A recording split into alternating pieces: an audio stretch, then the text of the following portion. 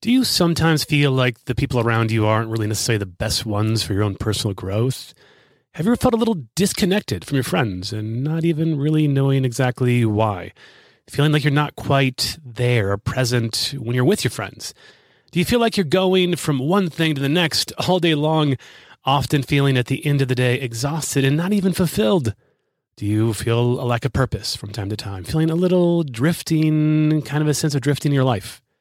And do you feel like this image of, quote, shallow water reflects maybe at least part of your life? Like sometimes that's the image. You're just treading on shallow water when you could be standing. If any of these questions resonate with you, then I know you're going to love my conversation with Dr. Abraham Nussbaum.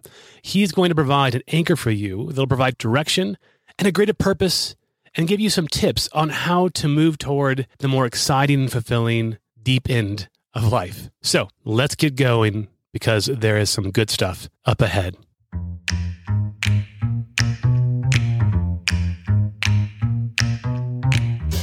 Are we living the most real life possible? I ask myself this question all the time. Most of the time, the answer is, I just don't know. Sometimes the answer is definitely not. This is why I have this podcast. I'm Matt Botker, and welcome to the show. Before we get started, just 3 small things. First, please leave a review where all reviews are accepted, like Apple Podcasts. It's the main way by which this podcast gets into the hands of other people. Second, please consider supporting Living the Real through a small recurring donation at patreon.com/LTR or a one-time donation through Venmo or PayPal, all in the show notes. Third and last, please visit livingthereal.com and sign up for my newsletter, where you'll get updates on future resources like upcoming blogs, YouTube channels, guest appearances, and exclusive content on my Living the Real method. Okay, on with the show.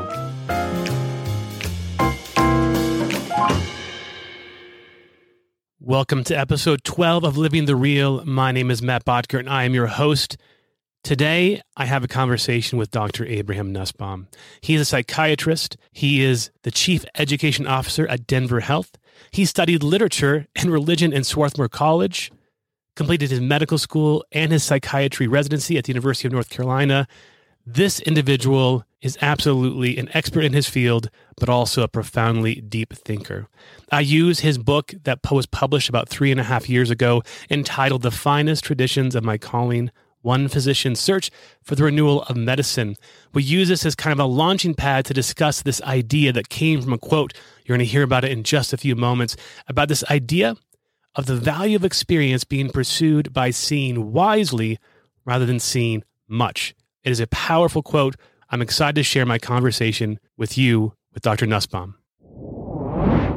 All right, Abraham, thank you so much for taking some time out of your crazy busy day. The reason why I'm having you on, so we actually, quote, met during the lockdown of the pandemic when we did a previous podcast called Pandemic. It was early in April, so we were still kind of in the midst of the lockdown and taking your view of like, what's going on? How can we like live the most real life possible? And there was a couple things you said at the end of the podcast, really seeing crises as a house of virtue and how we can actually build that up in our lives. And I want to talk about it in the context of this book that you wrote 3.5 years ago. It was published.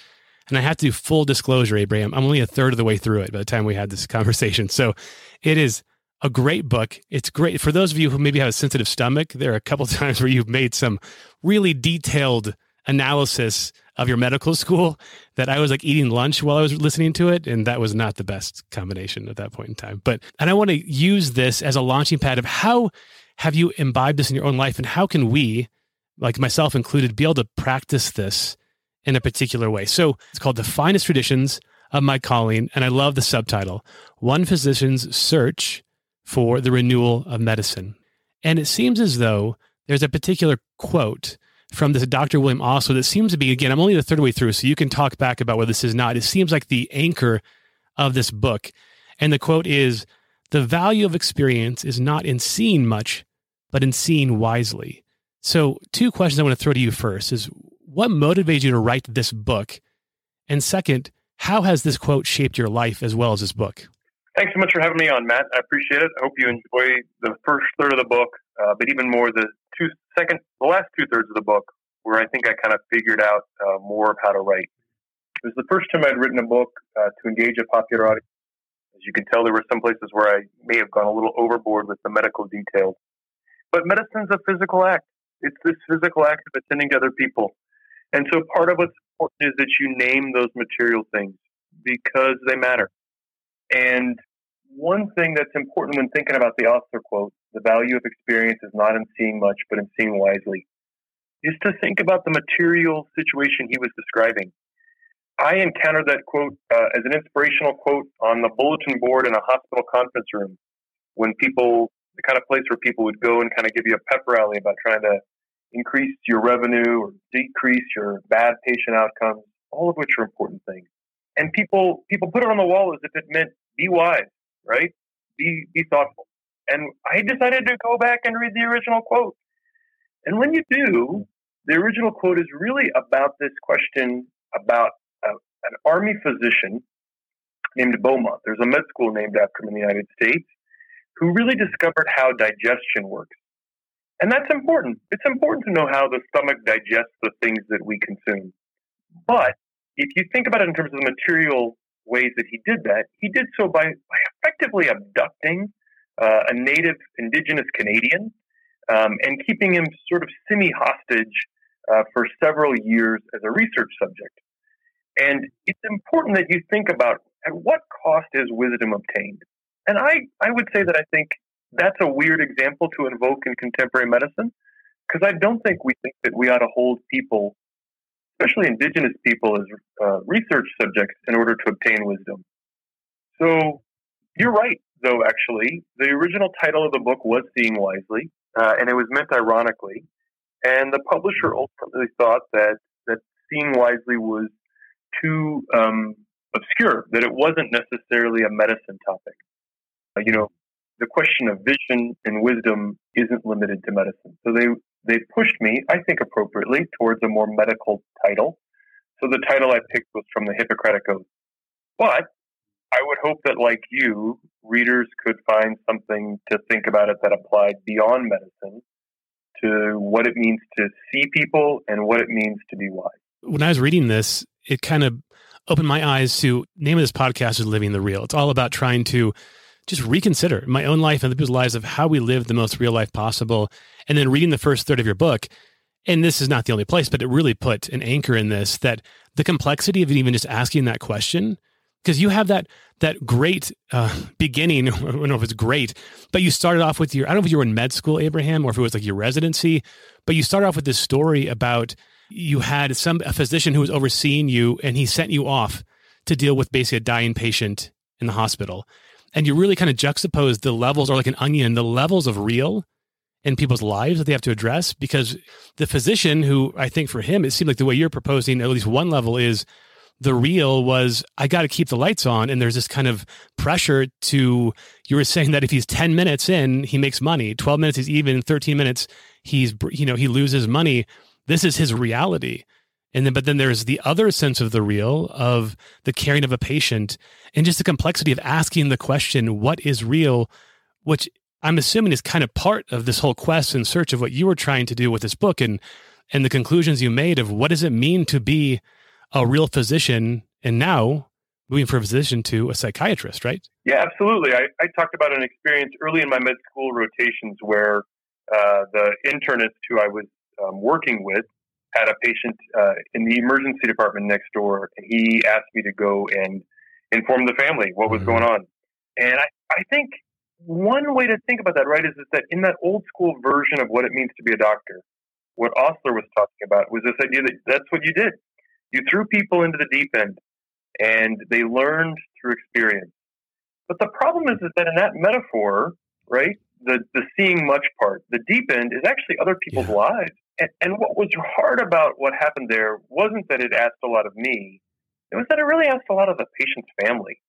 That part of why they had a primary care doctor was so they'd have somebody who would journey with them through these difficult events. And instead they got me. And they deserved somebody more skilled and experienced than me. I didn't know much. I was a first-year med student. But that is the old school way of training doctors, that we just say, hey, go out there, figure it out. And some of that's appropriate, but some things like telling somebody that their family member is dead, probably something that you want to train people and model for them wisely along the way. Unpacking a little bit of this phrase, so I kind of want to learn how you use this idea of not seeing much, but seeing wisely. I see that sense of much. Like, I get it. It makes sense. The value experience is not seeing much. The things that come to my mind, I'm not a doctor, but I'm thinking of, I work on the university campus, so I see students, and they're in this kind of muchness. It's constantly moving from one podcast to the next, one video to the next, gaming. They're frantically moving from one thing and absorbing tons of material on a shallow end, almost preventing them to go deeply with anything, including people, as a byproduct of this. So this is my immediate reaction. I can see this other kind of, quote, pandemic in the University of Colorado among students. But then the interesting juxtaposition is the opposite is not little. The opposite is seeing wisely. And as you've wrestled with this, what does it mean to see wisely? It's a way more abstracted concept than the word much. Yeah, I think people talk about, I read somewhere, and I don't recall where, and I apologize for stealing the idea, that in the 19th century, we really built extractive technologies of the earth. Taking trees and animals and oil and building wealth that way. And then in the 21st century, the extractive technologies really are attention. And we figured out how to use the neurosciences and the technology devices we have. We figured out how to take these devices and extract your attention. And so it's become the case that one of the most important things is to think very consciously about what you give your attention to. Because what you give your attention to largely reveals what you love and whom you serve and what will be your master. And to the extent that you can, it's important to control that. Many factors are designed instead to divert you. So you're in Boulder or Boulder area.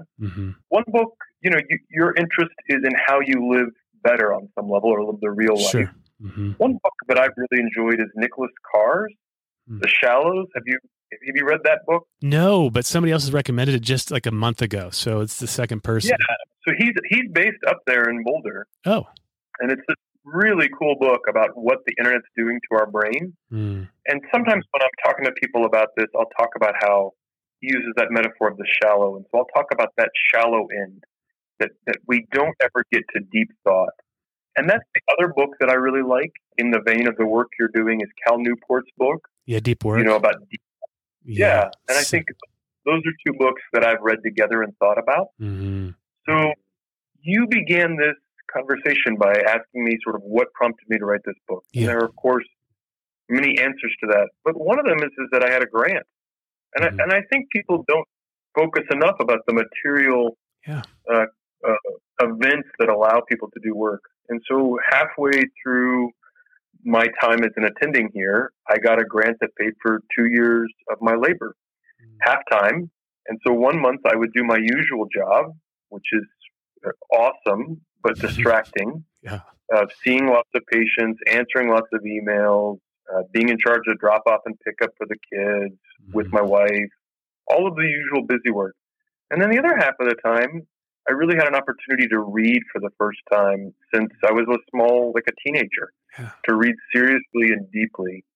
And it ultimately being a version of the kind of deep work that Cal Newport talks about. And I found that there's just ways of being in the world and of reading that you forget you have. So it really made that possible. I could not have written this book without the material support of a grant, to be able to just read deeply and reflect on the things that have been done to me and that I do to other people as a physician.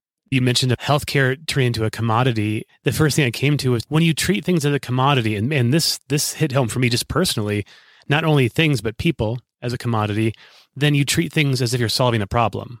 I think that's kind of the nature you go to, because that's the marketing strategy.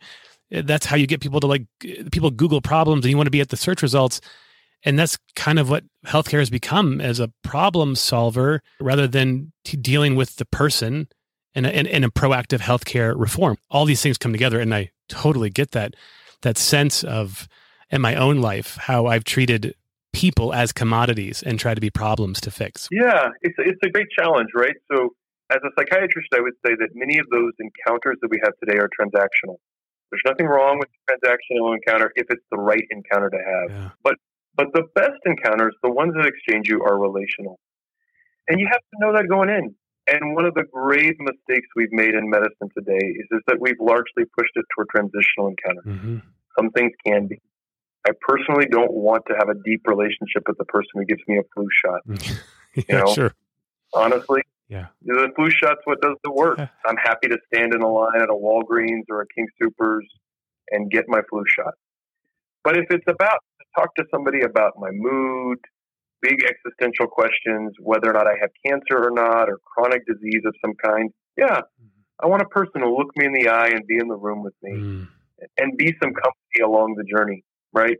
Yeah. I don't want it just to be a series of numbers I get texted. So I think the best version of this, right, is to say, let's do a grid. What's transactional in my life? What should be? And then build those things out as transactional algorithms, right? That's fine. Yeah. But some things need to be relational. You know, I have a car and it needs servicing once in a while. That's transactional for me.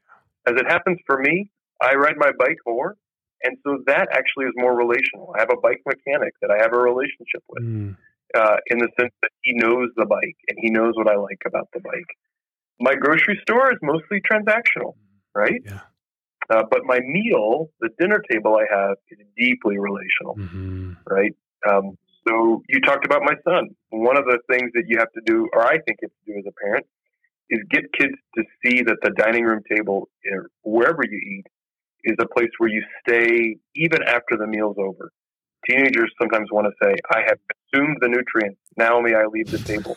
The answer is no, right? Because the nutrients aren't the important part. I'm not going to just give you like a little pellet with everything in it that you need.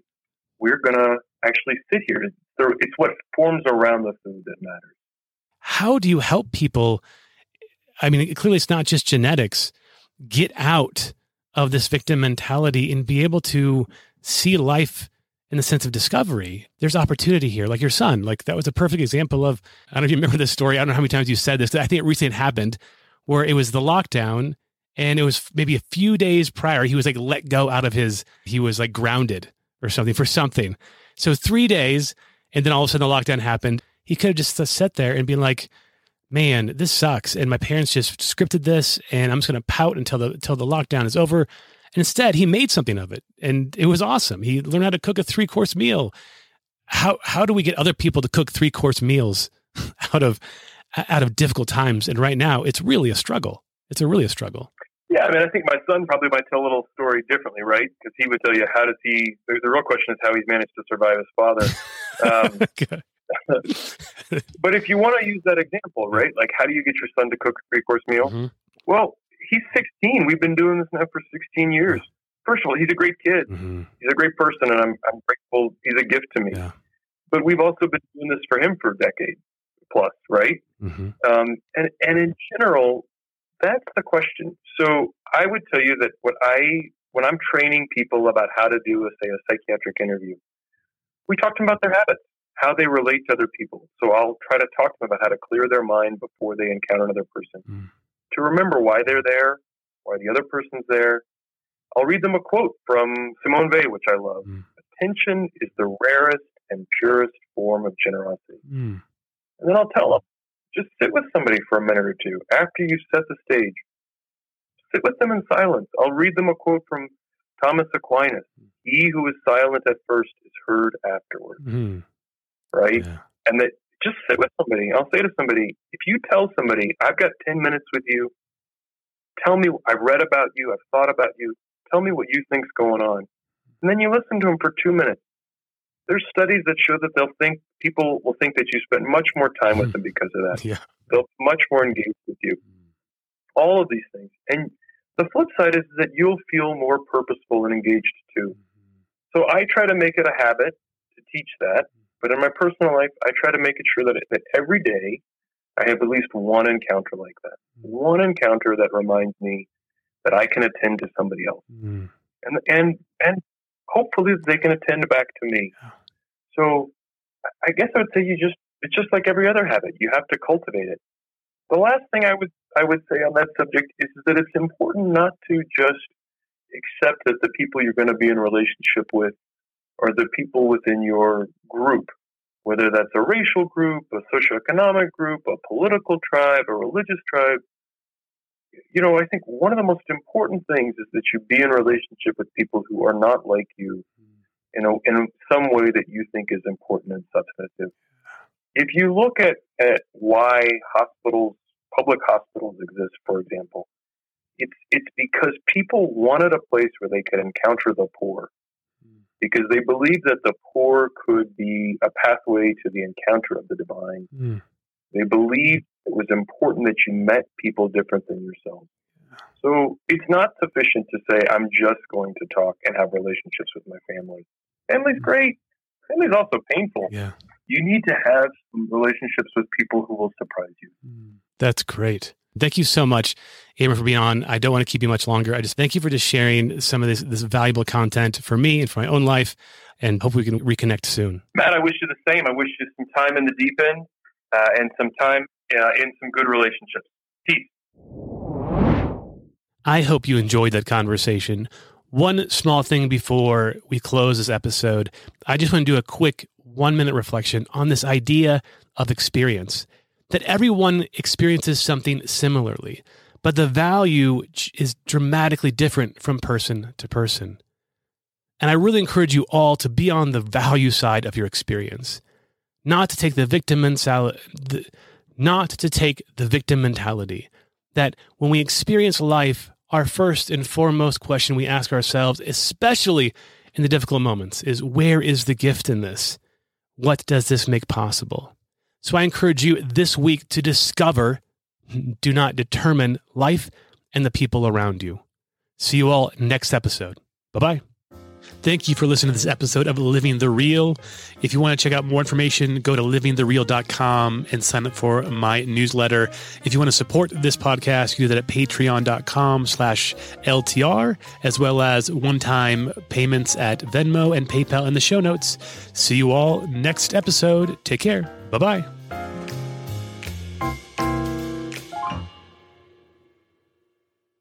Before you head off, I just have one small favor to ask of you. If there's anybody in your life that you can think of, 2 people that might really could use this Living the Real podcast, would you share it with them this week? I'd greatly appreciate it. Somebody in your life, like, man, they could just use a deeper perspective, right? Maybe a calling to a bigger purpose, or maybe they just need a better plan in their life. Share with them. Give them the hope that they need to be able to get out of whatever they need to get into, to be inspired to do something great. So if you can think of 2 people in your life right now who could use a little bit more of a realness in their week, please share it with them. Take care. Bye-bye.